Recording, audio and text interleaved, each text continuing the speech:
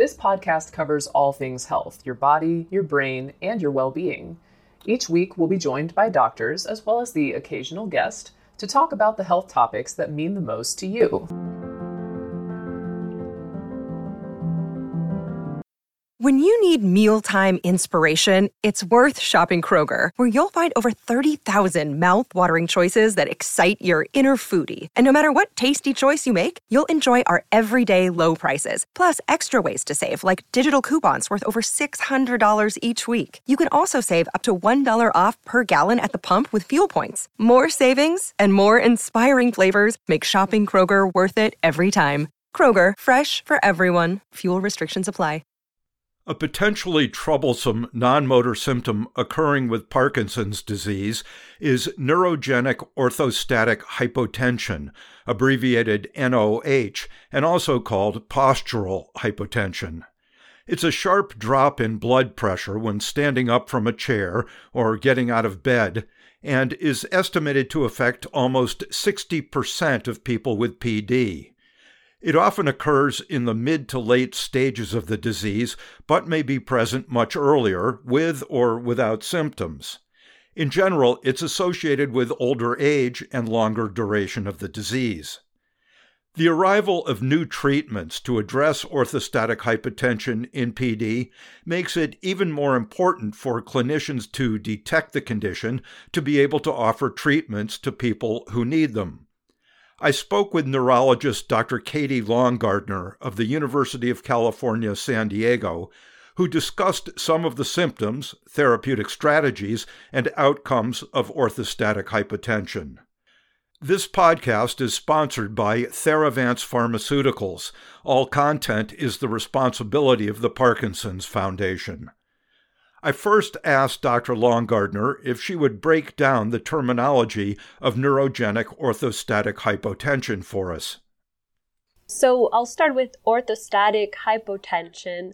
That is a drop in blood pressure when standing up, and it's defined by a drop in systolic blood pressure. That's the top number when you measure your blood pressure, of at least 20 millimeters of mercury, or 20 points, or a drop in diastolic blood pressure, that's the bottom number, of at least 10 points after changing position from either sitting or lying down flat for at least 5 minutes. When you go from that position to standing up within 3 minutes. So if your blood pressure drops by 20 on the top number or 10 on the bottom number within 3 minutes of standing up, that is what we call orthostatic hypotension. The neurogenic part means that the drop in blood pressure is due to a problem with the nervous system, specifically what we call the autonomic nervous system that controls your blood pressure, meaning it's due to a problem with the nerves, not medication or dehydration or some other cause. Do you find in Parkinson's disease that it's particularly prevalent? What percentage of people might experience it over the course of their disease? Great question. So the studies have shown that somewhere between about a third and about half of people with Parkinson's disease can have orthostatic hypotension. So it is very prevalent, and it's something I'm interested in because I think it's relatively under-recognized. Now, you said not related to medication, so there, I take it, is a cause inherent in the disease, but also can medication also add to it, medication for Parkinson's? Yes and yes. So the disease itself can cause this problem. In Parkinson's disease, the main cause of orthostatic hypotension is a lack of the chemical norepinephrine. That is a chemical that works on the blood vessels to constrict the blood vessels. And so when that chemical is lacking, the blood vessels don't constrict properly when people stand up, leading to low blood pressure. So it is a problem from the disease itself. However, the medications that we use to treat Parkinson's disease, including levodopa, that is the mainstay of treatment, can also lower the blood pressure, but it's from the disease itself. You said that it's diagnosed by a drop in blood pressure within 3 minutes of standing up, but how long does it last? Good question. So it could last only a few seconds, or it could last for minutes, or it could happen after 3 minutes, and that's what we call delayed orthostatic hypotension, meaning that it doesn't happen right away within a few minutes, but sometimes people might have this problem after standing for 5 or 10 minutes or even longer. Is it mainly diagnosed by patients' report of symptoms, or do you do specific tests in the clinic, measure blood pressure, different positioning to really nail it down? That's a great question. So the way that we diagnose it is, as you said, measure the blood pressure in different positions, and that could be done in a clinic or in a special laboratory setting with a tilt table. That is exactly what it sounds like. It's a sort of gurney-like bed or table that the person lies on, secured with straps, and it can be raised and lowered at different angles to sort of simulate standing up. So we measure the blood pressure in different positions to make the diagnosis. However, when we do either of those tests, it just represents a snapshot of the person's day. And so just because they don't have orthostatic hypotension when we do those measurements doesn't mean they don't have it at all. So we might miss it doing those tests.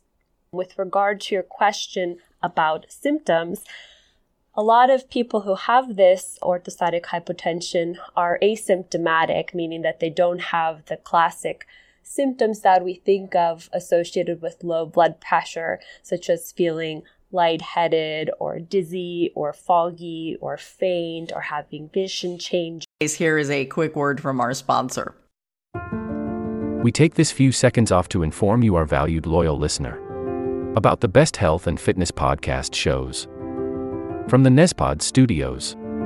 Join us as we give you the best of the best health and wellness updates you can rely on for the treatment of chronic health problems. Classic functional medicine back to basics health tips and special updates from the best doctors in the United States of America. Check out this health and wellness podcast shows. Explore Health Talk Weekly, Healthy Lifestyle Matters, Excellent Health Digest, Healthy and Free Daily, and last but not least, Weekly Health and Fitness Corner. Also, check out Nasty Boy CC, the truest story never told fiction podcast, for that real life on the go experience with the 27-year-old golden boy, who made our guest invite #1 list. He tells us about his story as it happens in real time and in real life. It's Nasty Boy CC, the truest story never told. Go get a load of that happiness, because happiness is healthy as we know it. Join us every week as we continue to provide you the best of health and fitness wellness updates from around the globe. Enjoy the show.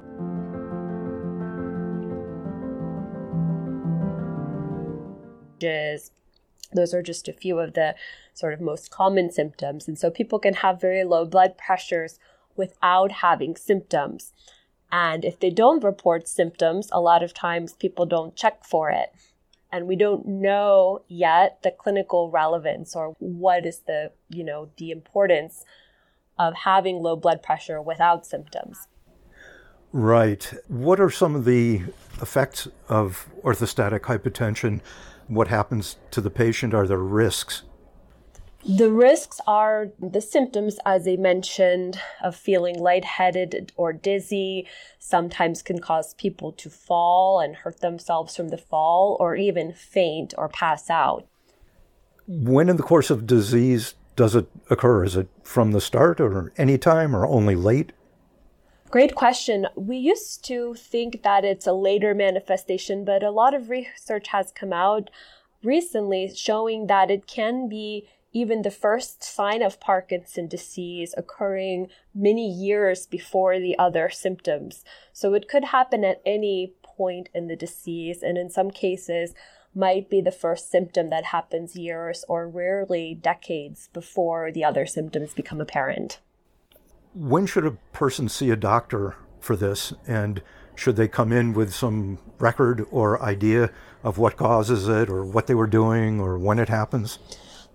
Yeah, I think anytime someone with Parkinson's disease or anyone that's having some symptoms that are worse when they're standing up or symptoms when they stand up should see a doctor about this to be evaluated. I think it's important to address early on since there are treatments and measures that one can take to improve it. And I've seen before that stressors such as dehydrations or sometimes over-the-counter medications can worsen orthostatic hypotension, and that can lead to problems such as falls or fainting, which can, really be a big problem. And so that's what we're trying to avoid. So I think that anytime anyone has any symptoms when standing up, or if they notice when they're measuring their blood pressure routinely that it's low, they should talk to their doctor about it.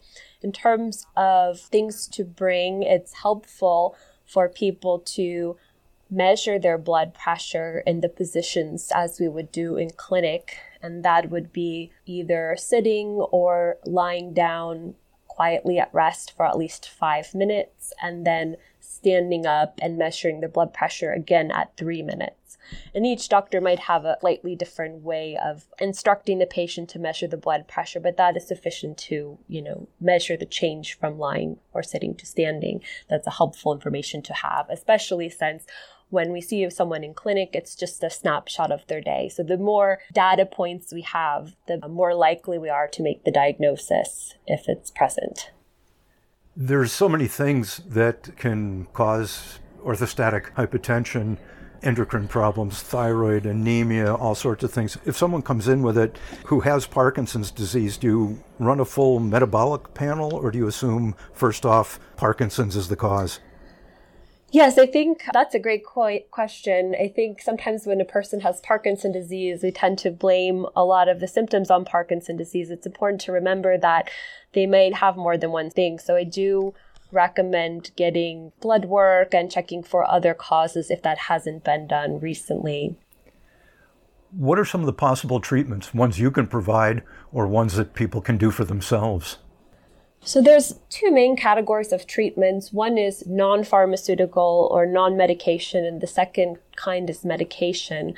Whenever anyone sees me with orthostatic hypotension, the first step is to look at their current list of medications and supplements and see if they're on anything that could be lowering their blood pressure, and to first eliminate anything that might be lowering the blood pressure, of course, with the collaboration of their primary care doctor or cardiologist or whoever's prescribing the medication.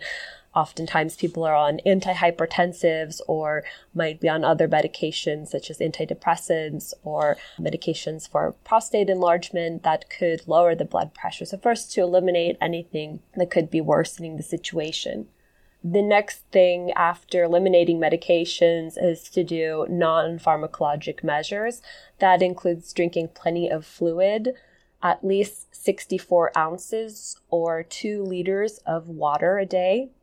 Adding extra salt to the diet, at least 1 to 2 teaspoons of extra salt. There are devices such as abdominal binders. That is kind of a cinch that goes around the waist and compresses the veins to increase blood flow back to the heart. That can improve the problem. Or compression stockings that come up to the waist.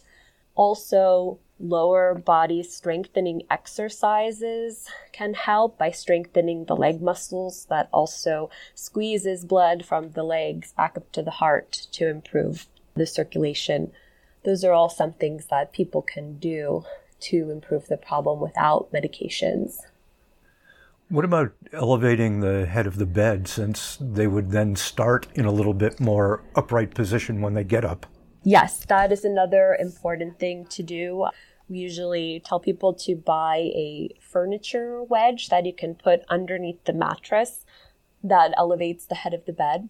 Other things that people can do include eating smaller and more frequent meals, because sometimes a large meal can divert blood to the organs of digestion away from the circulation again, and that can improve the problem.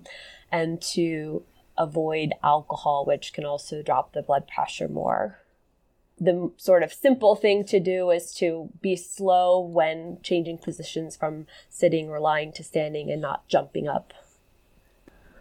What kind of outcomes do you see, both good and bad, in the long term? Yeah, it's a hard problem to treat because it's always fluctuating. Blood pressure is so dynamic and changes, minute by minute in response to position and internal and external factors. I think the worst outcomes are what we're trying to avoid, that is the fainting or the falling resulting in fractures or injuries or hospitalizations. In terms of the good outcomes, I have seen people that are treated appropriately and their symptoms are much better and their daily function is much better. And so I think it's important to realize that this is a treatable problem. It's not an easy problem to treat, but we do have treatments. I'll just mention briefly the agents that we have available to treat orthostatic hypotension. One is fludrocortisone, that is a steroid type of medication. Midodrine and droxidopa are two others that are FDA approved for orthostatic hypotension. And pyridostigmine is another one that we sometimes use. But certainly we need more options to treat this problem. All of these medications work by increasing the blood pressure, and they should be taken in the first half of the day. Because one thing I didn't mention yet, but it's sort of the flip side of orthostatic hypotension, is that oftentimes people with orthostatic hypotension, that is low blood pressure when standing, will have too high of a blood pressure when lying down. That's what we call supine hypertension. And so the problem is a dysregulation of blood pressure, that it's too low when they stand up and too high when they lie down. And so for that reason, it's an especially hard problem to treat since we're aiming for somewhere in between. And medications that raise the blood pressure when people stand up also would then raise it when laying down. It complicates the treatment. Are there trials in this area, and can they benefit people by joining them? Yes, there are trials. We are looking at different agents that can help to treat the symptoms. And so there's a few trials ongoing investigating new therapies. I looked at a couple of an abstract and a paper. You had this paper on cognitive decline after orthostatic hypotension. Mm-hmm. Is it more of a marker or a causative process? Possibly through decreased cerebral perfusion, probably in short bursts, might account for that, I would guess. Or is it just a marker of neuronal dysfunction, something else of which may be leading to the cognitive decline? That's the golden question, and that is what I'm interested in studying. We don't know. It could be both. It could be that orthostatic hypotension over time contributes in some way to cognitive dysfunction by damaging the brain from, as you said, repeated hypoperfusion. Or it could be that people with orthostatic hypotension have a more severe form of a disease and it's a marker. So that's what we have not figured out yet. But my hypothesis and what I'm interested in studying is if we modify orthostatic hypotension by treating the low blood pressure, could we prevent some of these outcomes of worse falls and worse cognition and more hospitalizations? That's a moderately long study, I would take it. Yes, it's going to be in parts, but many people are studying the same disease process. And so hopefully with collaboration, we can answer some of these important questions, because I think anything that we can do to prevent cognitive decline is a huge improvement for people with Parkinson's disease. Have we missed anything important or anything interesting to add? Yeah, I would just add, as they said, and emphasize that just because people don't have symptoms doesn't mean that they shouldn't be screened for this problem. My research interest is, and others are studying this too, is that there may be similar problems from orthostatic hypotension in terms of falls, hospitalizations and function, regardless of whether people exhibit the classical symptoms of lightheadedness and dizziness. And so I think it's important for anyone with Parkinson's disease to be screened for this using the positional blood pressure measurements as we discussed. Very good. I appreciate it. Thank you. This will conclude the episode. Thanks for tuning in. If you like what you hear, please leave a comment and subscribe. Thank you. This will conclude the episode. Thanks for tuning in. If you like what you hear, please leave a comment and subscribe. Thank you.